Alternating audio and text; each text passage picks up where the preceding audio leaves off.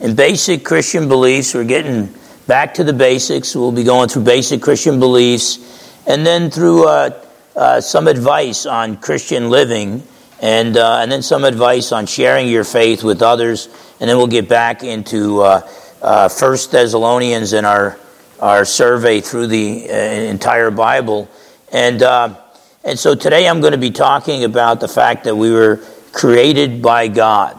We didn't evolve from apes or from subhumans. We were created by God.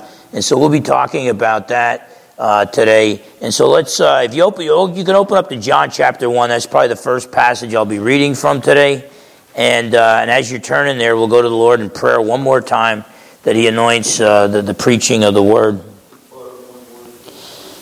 Father, in Jesus' precious name, we love you, Lord, and we love your Word. And we just pray that it would be your Word that would be proclaimed today, that we would not be led astray by the lies and the fake news of this world, but that we would uphold your truth, we would believe your truth, and we would live your truth through the power of the Holy Spirit and for your glory. And so I pray, Lord, that you would anoint me with your Spirit to proclaim your truth so that I would not lead anyone astray. I pray you'd open hearts and minds, including my own, to receive truth from your word, and then empower us to apply these truths to our lives. May we live as people who are created in your image, and though fallen, we are redeemed by the blood of the Lord Jesus Christ, the Lamb who was slain, Lion of the tribe of Judah. And so may your love and your power be upon us to live lives of obedience and to be the spiritual warriors that you've called us to be in the midst of this cosmic battle for the souls of mankind. In Jesus' precious name we pray. Amen. Okay, so last week we're talking about basic Christian beliefs. We talked about the doctrine of the Trinity, that the one true God exists throughout all eternity as three equal persons, the Father, the Son, and the Holy Spirit. And now we're going to be talking about creation by God. You can see in the mainline Christian denominations, the Presbyterians, the Methodists, the Anglicans and stuff. Obviously the Reformers in the 1500s saw that the Roman Catholic Church, they were blending pagan beliefs along with biblical beliefs and leading people astray.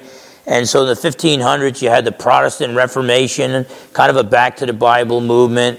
And but then after atheistic evolution began to gain popularity with, for instance, writings such as Charles Darwin's Origin of Species, then all of a sudden you started seeing some of the mainline Protestant churches start thinking, okay, well maybe man evolved. Science has proven man evolved from subhuman creatures.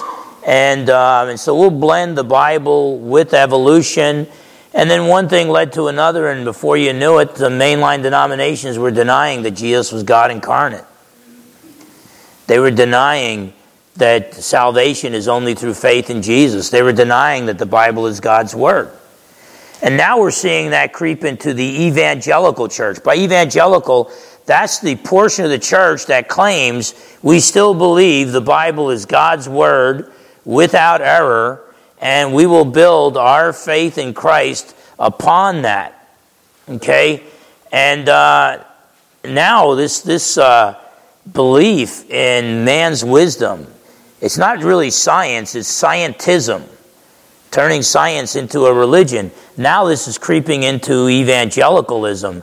And so we see some of our leading professors training so-called evangelical ministers, our future ministers, saying that, there's confusion in the gospel authors, but they got the main gist correct and things of that sort. Look, if the Bible's without errors, there's no confusion in it.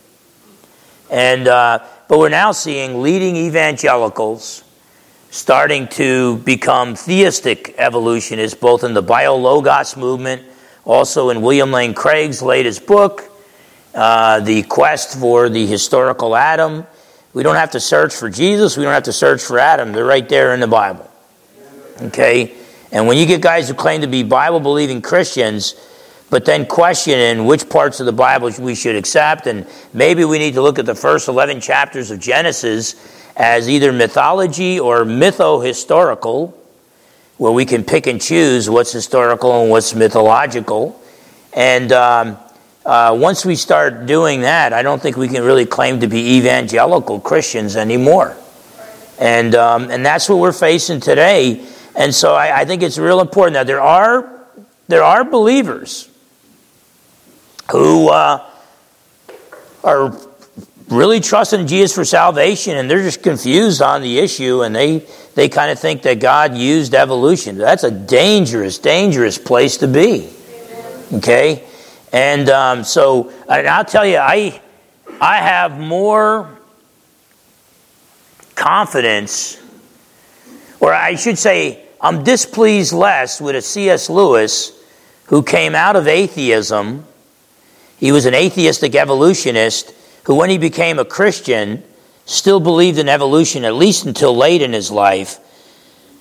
I'm more pleased with a Christian like that than Christians who start out Bible-believing, Bible-preaching Christians, and as time goes on, they start chipping away at those views.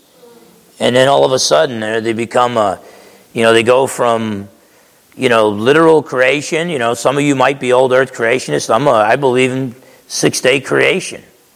And but they go move to old earth creationism, and now some of them are moving into theistic evolution and believing that God used evolution. And so I've got real concerns about this.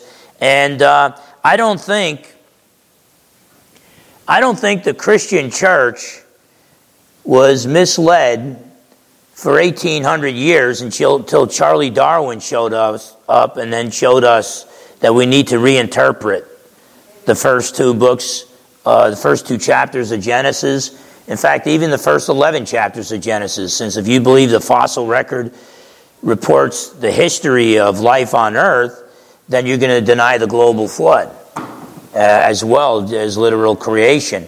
So whatever the case, what does the Bible teach? If we are going to be solid biblical Christians, we are going to uphold the 66 books of the Bible as God's Word. Amen. And we're going to test everything else with that. Okay? Let me tell you, when I began in apologetics, probably around 1990 when I started the Institute of Biblical Defense, and I began to take debates on college campuses and stuff like that, it was the non-believing people, non-believers, who would make fun of Christians for basing everything on the Bible. You hear like the recent finds of scientists or whatever, and recent economic theories and all this other stuff, and we test it with the Bible. It used to be the non-believers would make fun of us for doing that all the time. But now I get made fun of right now by some of my believing colleagues for testing everything with the Bible. And they act like, well, with the wisdom of man, especially in the realm of science, maybe we need to reinterpret the first 11 chapters of Genesis. And I'm not on board with that. But it's like Paul says, let God be true and every man a liar. You just picture yourself in a room with 100 people, and they're all mocking you and laughing at you, and because you believe that God created the universe out of nothing, ex nihilo, okay? Are you strong enough to stand and say, hey, go ahead and laugh? Go ahead and laugh, mock me. Maybe even kick me out of my job if you want. Maybe imprison me someday. Maybe even put me to death. But as long as I have breath, I will serve him and I will proclaim his name. He is good, but he is powerful. And so we need, if we're going to proclaim the name of Jesus, I don't think we could just start saying, hey, anytime the wise of this world find some new theory, we need to reinterpret the Bible. That's not Bible-based Christianity. That's not really evangelical anymore. That's why I'm the president of the International Society of Christian Apologetics. We're fighting that. And it's not like we're fighting the liberal churches or we're fighting the world. We're fighting brothers in the Lord who are constantly watering things down. And, I'll hear Christian brothers and sisters say, oh, I really like this preacher or this apologist. And I'll be like, yeah, that's good. But in the back of my mind, I'll be like, should I tell them what we talked about last time we had breakfast together? Because this watering down is going on. And but the Bible teaches that God alone, the triune God, is eternal. And then he created everything else, ex nihilo, out of nothing. We all know Genesis 1:1, the start of the Bible. In the beginning, God created the heavens and the earth. Okay? In the beginning, God created the heavens and the earth. Look at John chapter 1, verses 1 to 3. In the beginning, John knew, when he chose those words in the Greek, he knew immediately people would be thinking about the start of the Hebrew Old Testament. In the beginning was the Word, the Logos. And the Word was with God, and the Word was God. He was in the beginning with God. All things were made through him, through the Word, and without him nothing was made that was made. Okay? So there's the Creator, the three-person God. There's the Creator, and then there's everything else, which is his creation. Okay? And there's perversions of his creation, which are called evil. Okay? But God created everything that exists in itself. He created it out of nothing. Now, John, he picked the word, logos, in the Greek. And there's a reason for that. I'm sure he was aware of the teachings of Philo out of Alexandria, Egypt, which Alexandria, Egypt became the new Athens. Athens from Greece, the new headquarters around the globe for philosophy, the wisdom of man. Well, there was a Jewish philosopher, Philo, one of the most famous philosophers at that time, and he was blending Greek philosophical, somewhat Platonic thought, the thought of Plato, with Old Testament Judaism, with the Hebrew Jewish faith. And so there was a lot of talk, even among the Jews, about this Greek concept of the Logos. And they couldn't understand. The ancient Greek philosopher says, is reality being or is it becoming? There's some things that just remain the same, and then there's a world of flux, a world of change. So which is it? Some would say, well, reality is being, so all movement and all change and all differentiation, that's all an illusion. Everything is one being. Others would say, no, everything is change. Heraclitus would say, no one steps in the same river twice. And so there was this big battle going on. Well, eventually guys like Socrates, Plato, and Aristotle won out, and they said there's both reality is being and becoming. I go through a lot of changes. I'm still Phil Fernandez. So there's a human being named Phil Fernandez who goes through a lot of changes. But the whole universe is like that. Okay? Now ultimately everything can be traced back to divine being. The God who created everything that exists out of nothing. And but they couldn't understand, well, how do we understand this world of flux, this world of change? Because the ancient Greeks did not believe in the existence of this one personal God that created us in his image, they didn't know if they should be able to trust their senses and to trust their reasoning abilities. And so they arbitrarily came up with the Logos doctrine. They said there's this rational mind. They thought it was non-personal. I don't know how a rational mind could be non-personal. But there's this rational mind, we'll call it the Logos. We get our word logic from it. And the Logos enlightens our minds to look at the world of change And it helps us to make sense of the world of change and find truths from the world of change. So they arbitrarily just inserted that Logos doctrine because they didn't have the Christian God. Okay? We know, we're rational beings because we were created in the image of a rational God who made the world in a way that makes sense so that through reason we could find out about the world in which we live. Okay? That formed the foundation for modern science. All the founders of modern science were Bible-believing Christians. And so we could trust our senses. We could trust our thinking abilities because we were created by a thinking God. Okay? And so the Greeks had this Logos doctrine. So then, this fisherman, who's, was a teenager, now he's getting a little older there. Not as old as I think some people. I actually date John's Gospel to the 50s A.D. You can read about that in my Redating the New Testament in my Hijacking the Historical Jesus book. And but John says, in the beginning was the Logos. He's saying the Greeks are right. The Logos exists, but they're wrong. The Logos is not a non-personal force. The Logos is God, the second person of the Trinity, and He created all of creation. And then in verse 14, the Logos became flesh and dwelled for a while among us. And so the triune God created the heavens and the earth.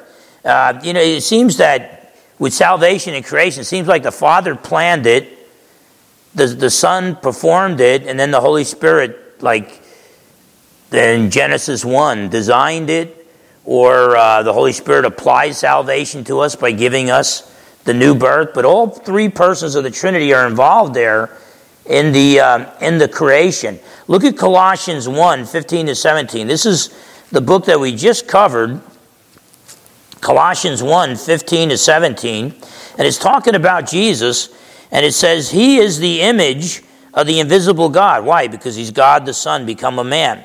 The firstborn, or the ruler over all creation. Why?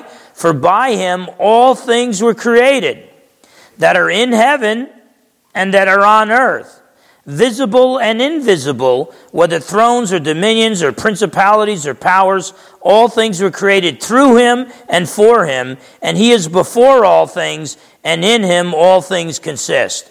He holds together creation. He not only created us and gave us our beginning, He sustains us in existence. Okay?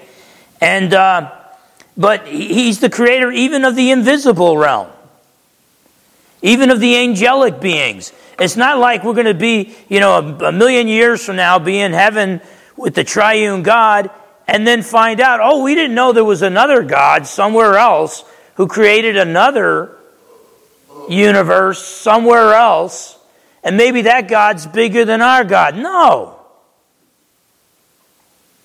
It doesn't get any bigger than our God. Our God is pure, infinite existence. Okay? Everything else that exists got its existence from the infinite, eternal being. Okay? And God is existence. We have existence because God gave it to us. It's just like God is love. We have love because God gave it to us. Okay?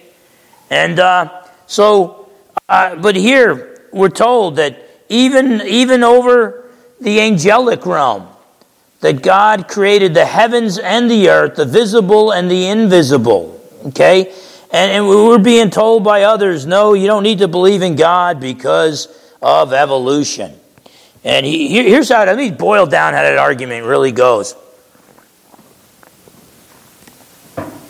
We don't have to believe in the who, that's God, the creator, because we figured out the how. We don't have to believe in the creator because we figured out how creation got here.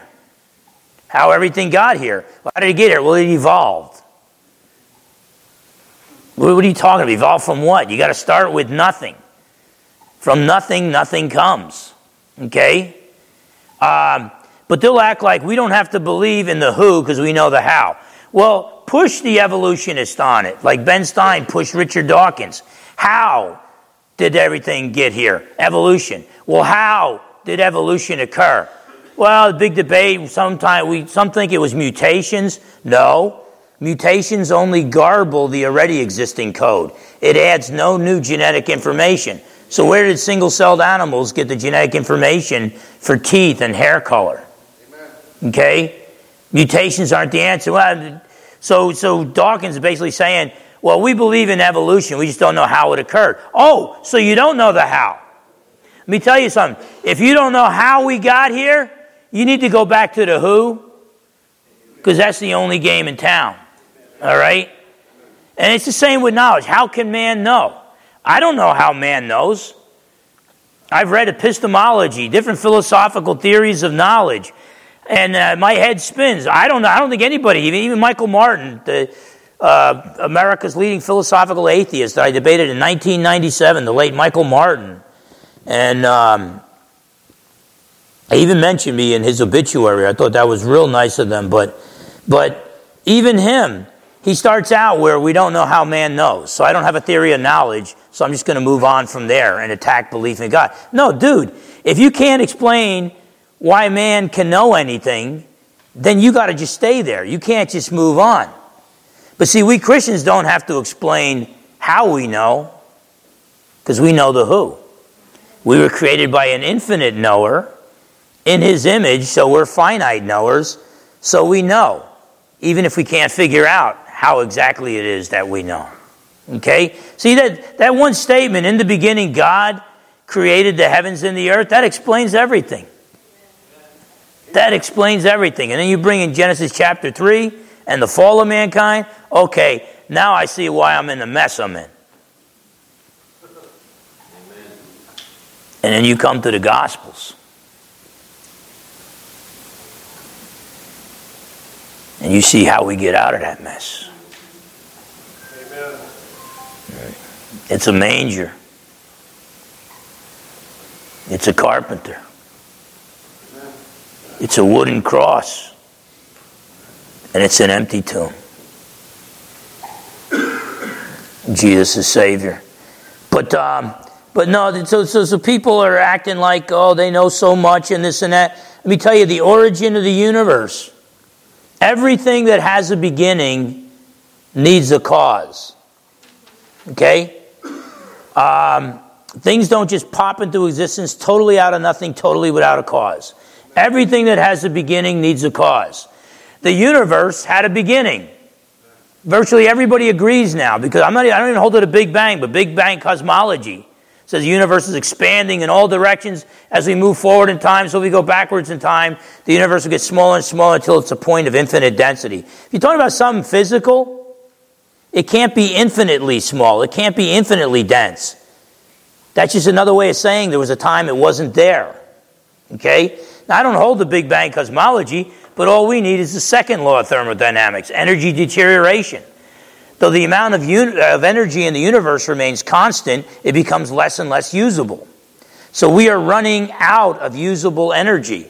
So unless God intervenes, the universe is winding down.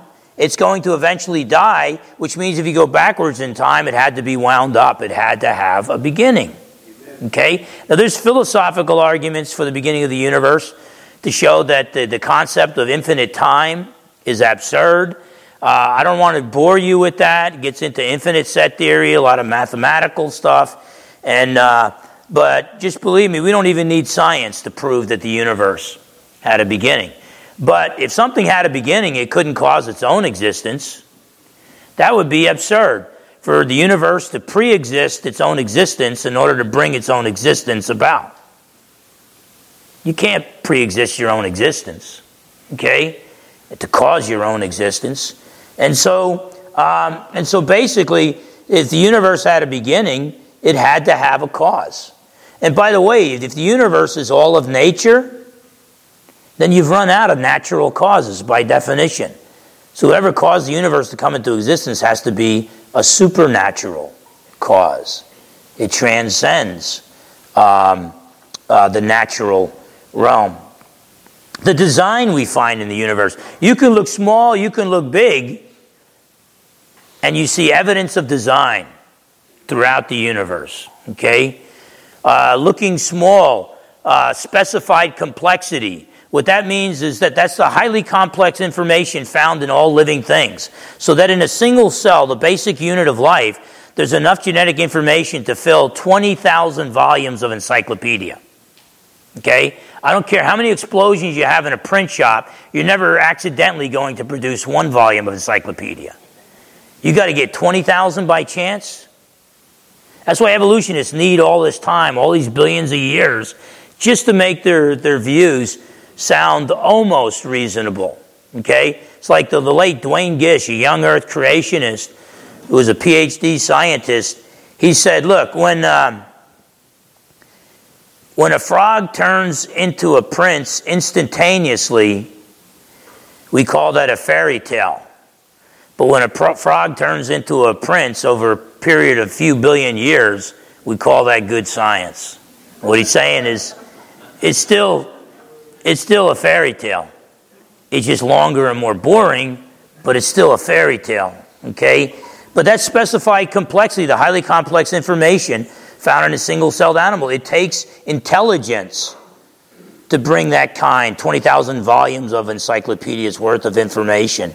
I mean, if I was eating cereal back at Pat's desk back there, Alphabet cereal, and he walked in and he looked at the desk and it said Raiders rule, Seahawks stink. Okay? And so, he might get mad at me. I say, look, dude, I'm just minding my own business eating Alphabet cereal, and I spilled a little bit. Okay? It's not my fault.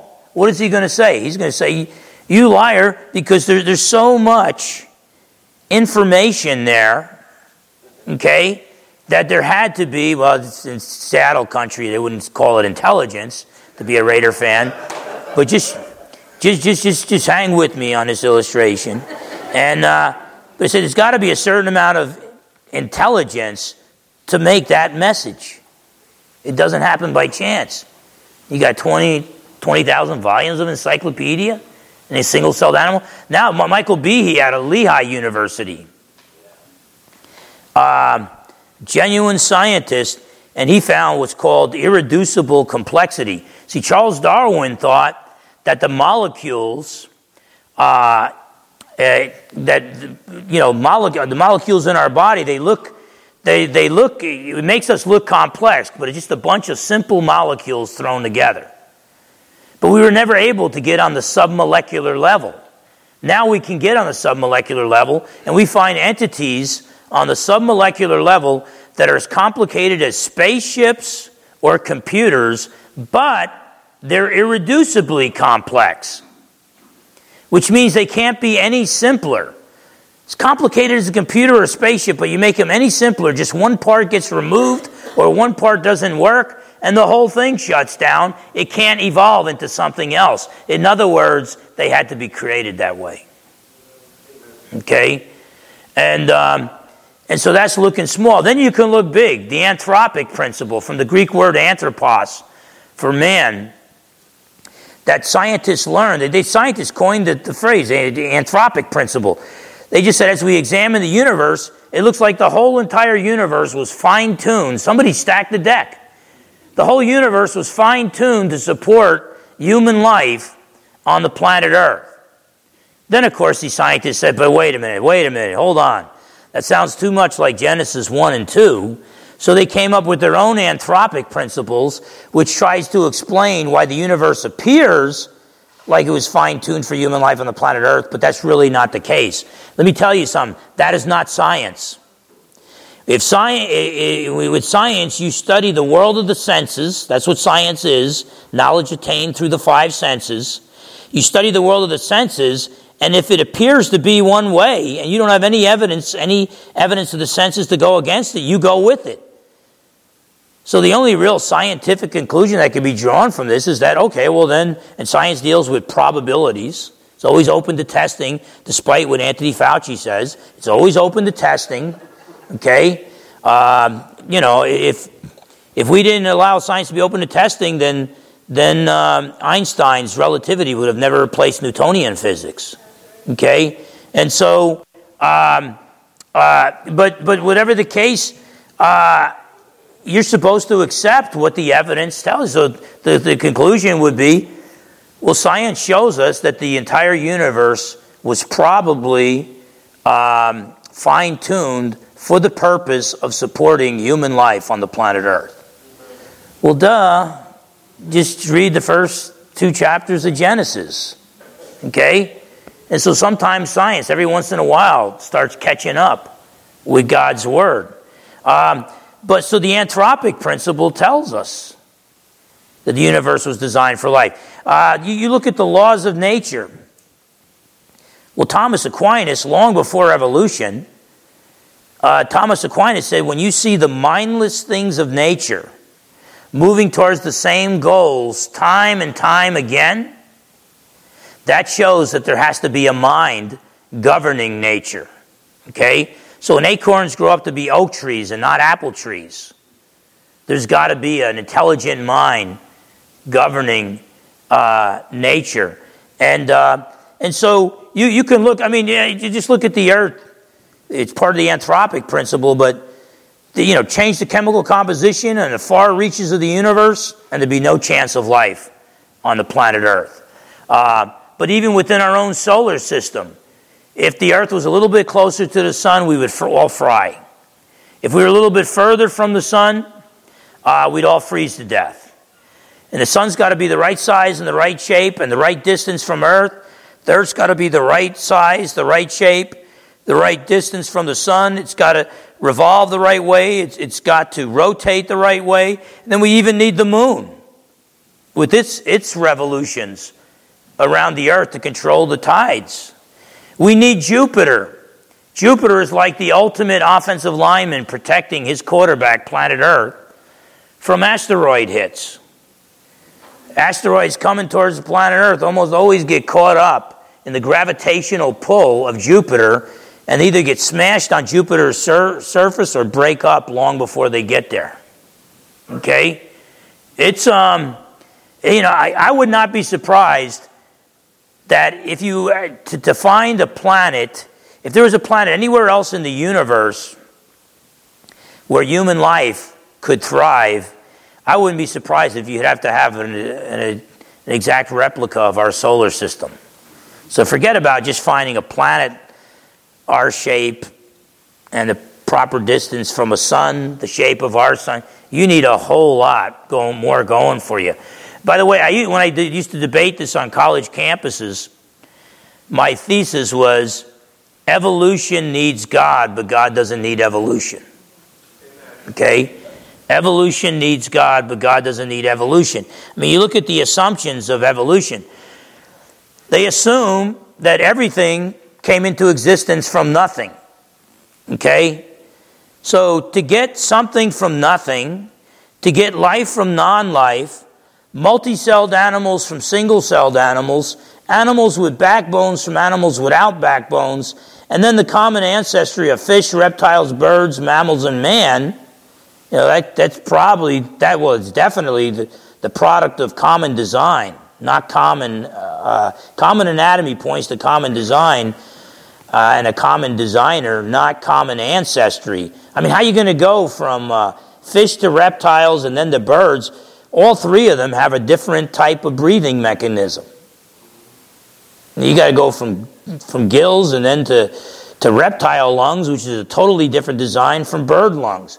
Whatever's in between can't breathe. If they can't breathe, they can't live long enough to evolve into something else. But all of this violates known scientific laws and scientific theories. Okay? Life from non-life, that's a spontaneous generation. That's been disproven. Louis Pasteur did the work there.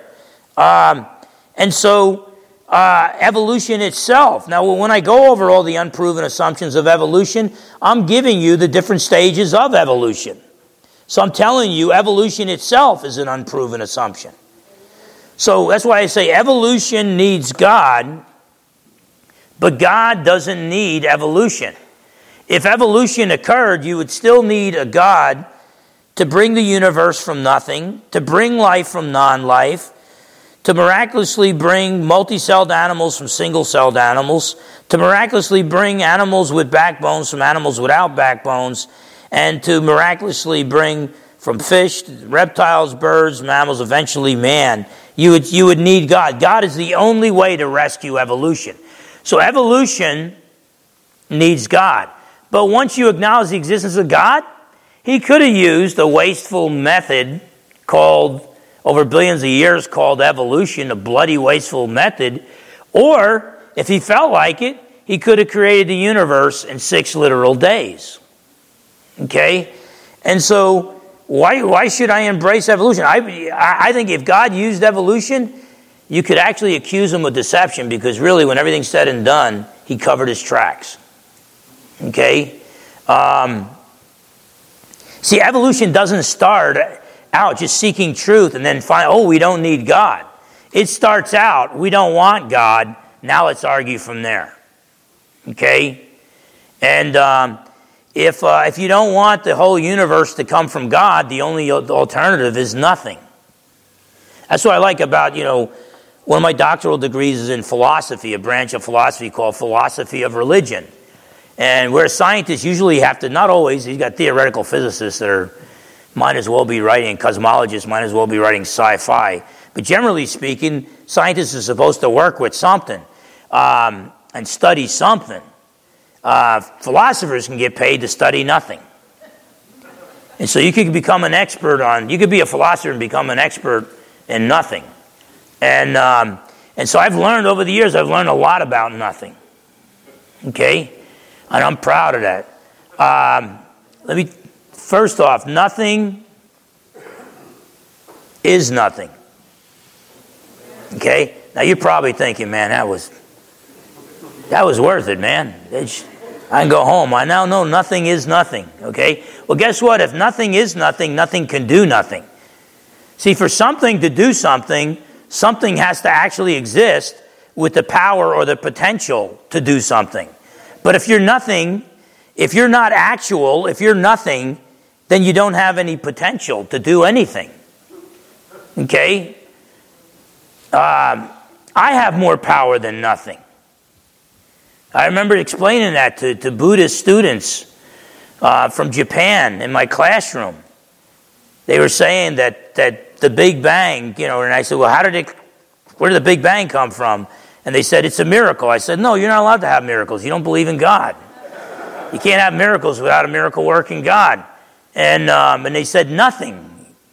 And I said, look, I can lift weights. I'm stronger. I'm more powerful than nothing. And they agreed. And but then I told them, I said, but nothing can't lift weights. You don't walk into a weight room and just see, wow, 225 pounds being lifted up off the bench by nothing. Okay? So if I got more power than nothing, nothing has no power. And I had dirt in my hands and grass in my hands. And I said, yet I don't have the power to make the dirt and the grass. If I got more power than nothing, what makes you think nothing can make dirt and grass and make this world in which we live? Nothing is nothing, therefore nothing can do nothing, therefore nothing can cause nothing.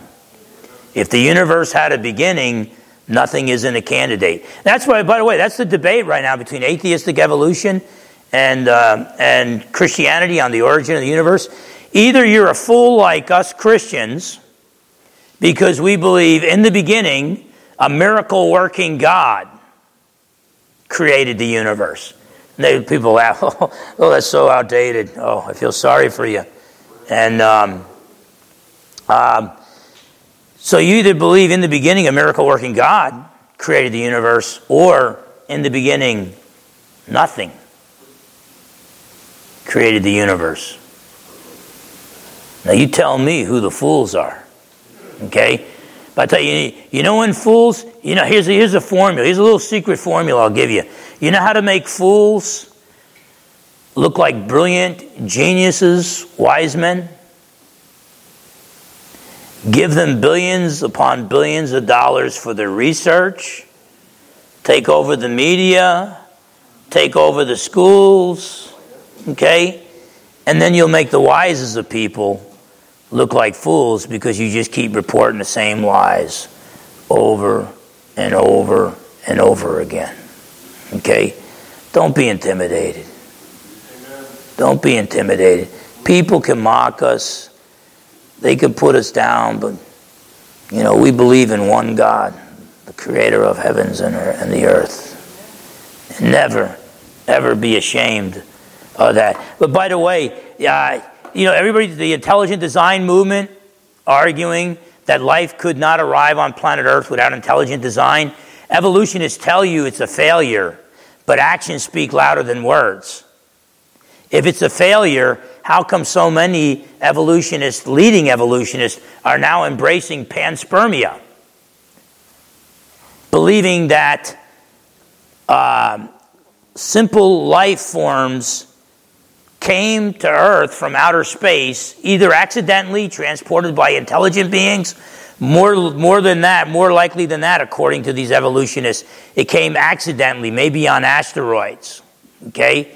Why are they going to outer space to have the origin of simple life and then have it transported to Earth? Because deep down inside they know all the evidence of life evolving from non-life without intelligent intervention, it's impossible to have occurred on the planet Earth. And so now they're moving it back. So now I've had to go from my thesis being evolution needs God, but God doesn't need evolution. Now my argument is aliens need God, but God doesn't need aliens. It's sad. I'm talking like Watson and Crick got the Nobel Prize for cracking the genetic code. Joseph Fletcher, Princeton scholar, Richard Dawkins himself. It's this panspermia view. It's becoming more and more popular. And no.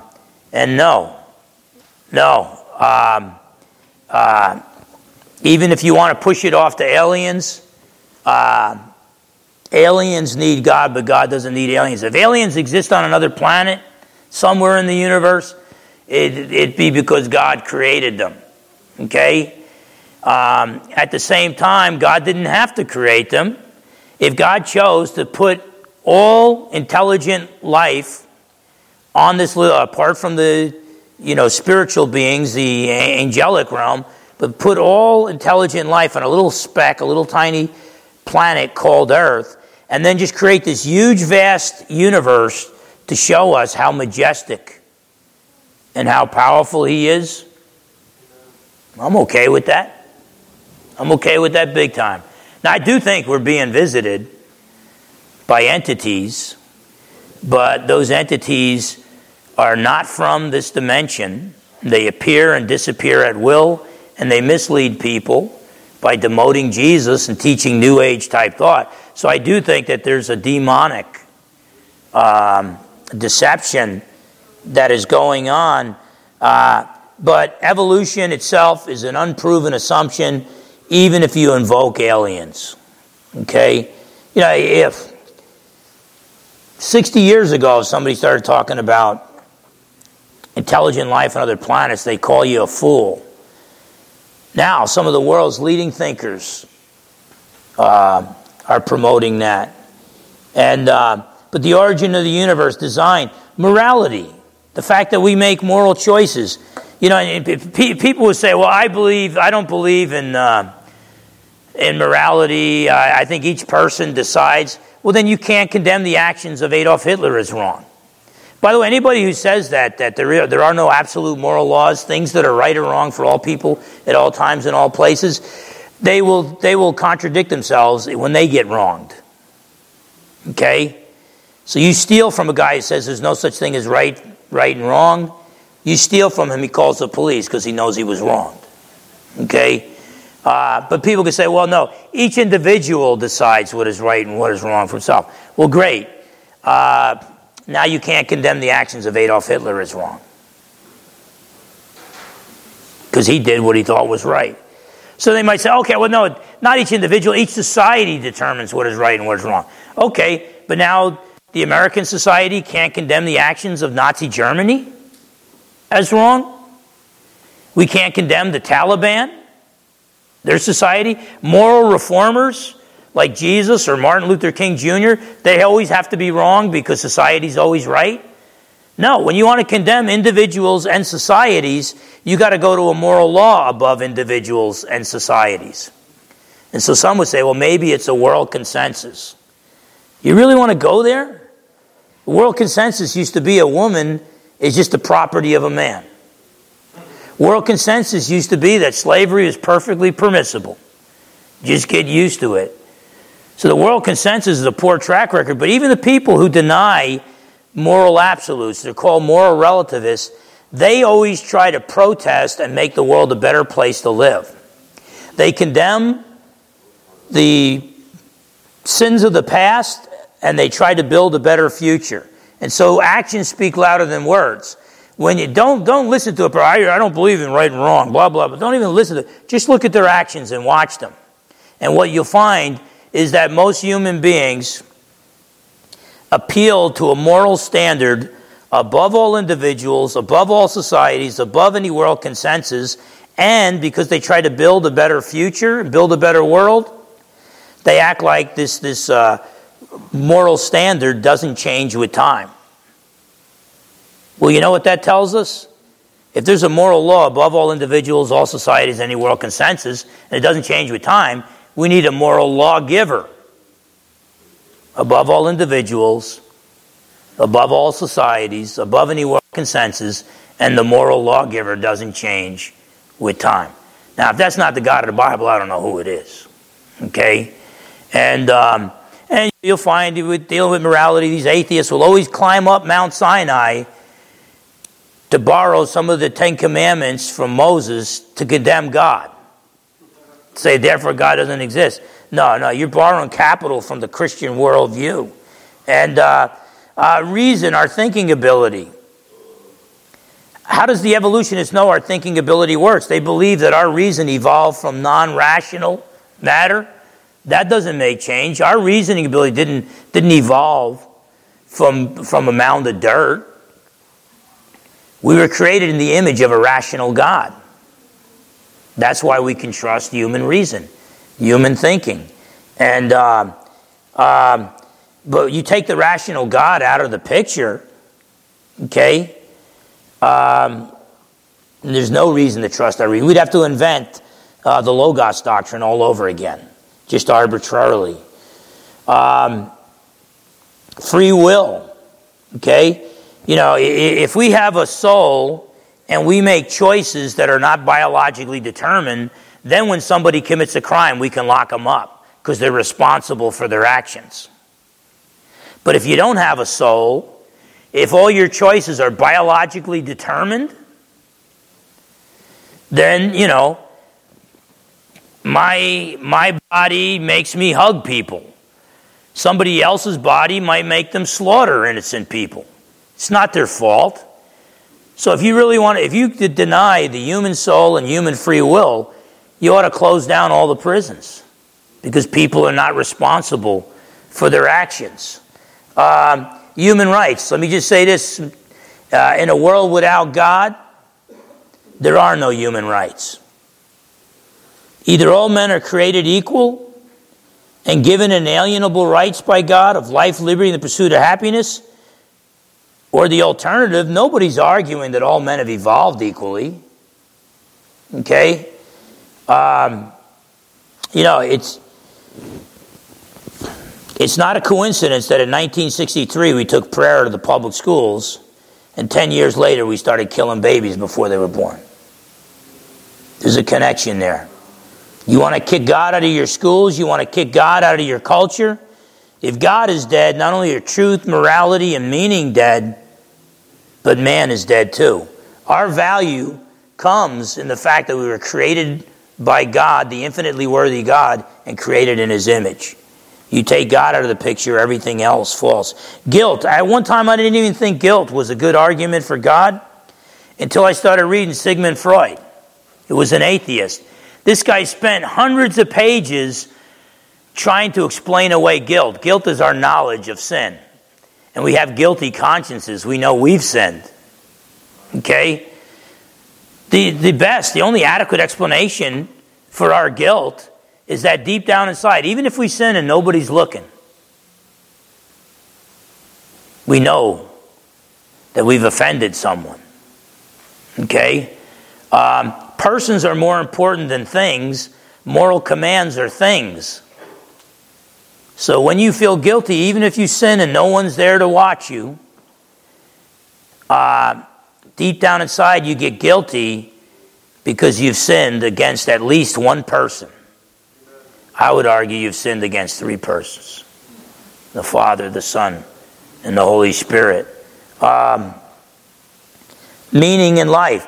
If there's no life after death or punishment and rewards, it would be irrelevant whether you lived your life like Adolf Hitler and slaughtered innocent humans, or like Corrie ten Boom and risked your life to defend innocent humans. A million years from now, everybody you influence, for good or for bad, will be long gone. Eventually the whole universe is going to die. Non-existence waits everybody.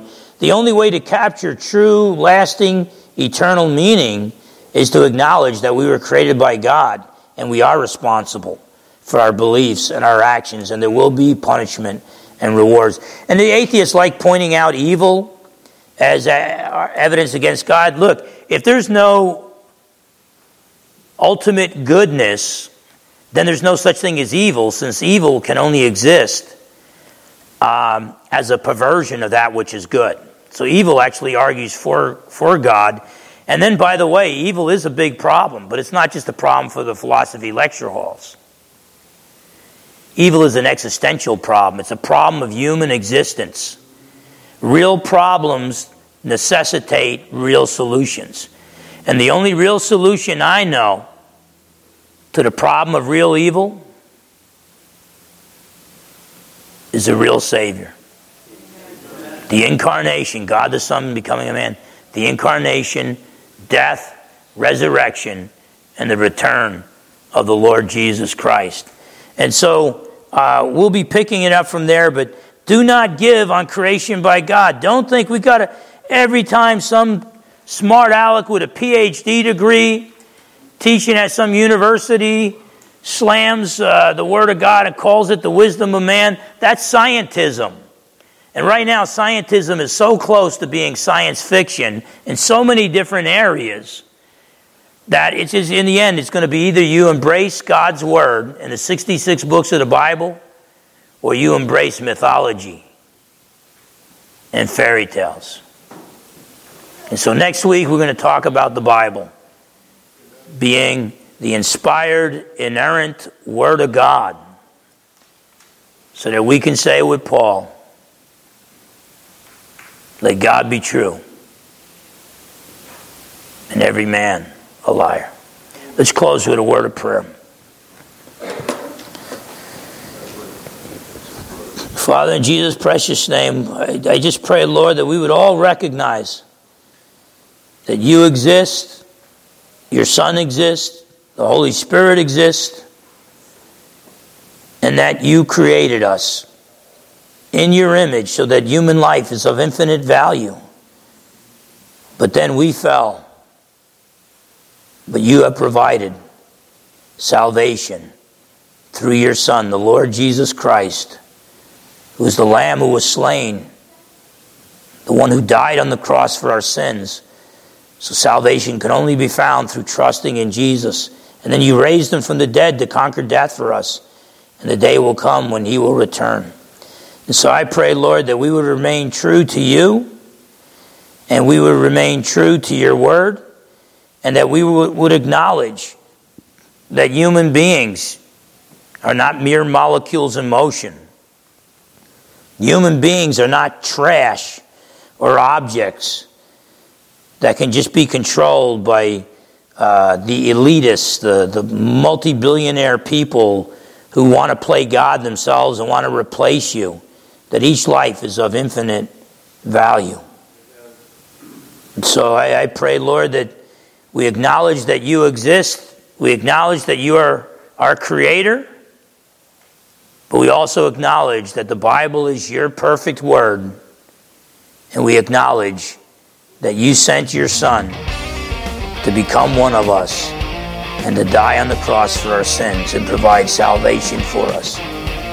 May we all trust in your Son, the Lord Jesus, alone for salvation. And through the power of the Holy Spirit, may we live lives pleasing to you for your glory until that day when King Jesus, the Lion of the tribe of Judah, returns and takes his stand upon the earth. In Jesus' precious name we pray.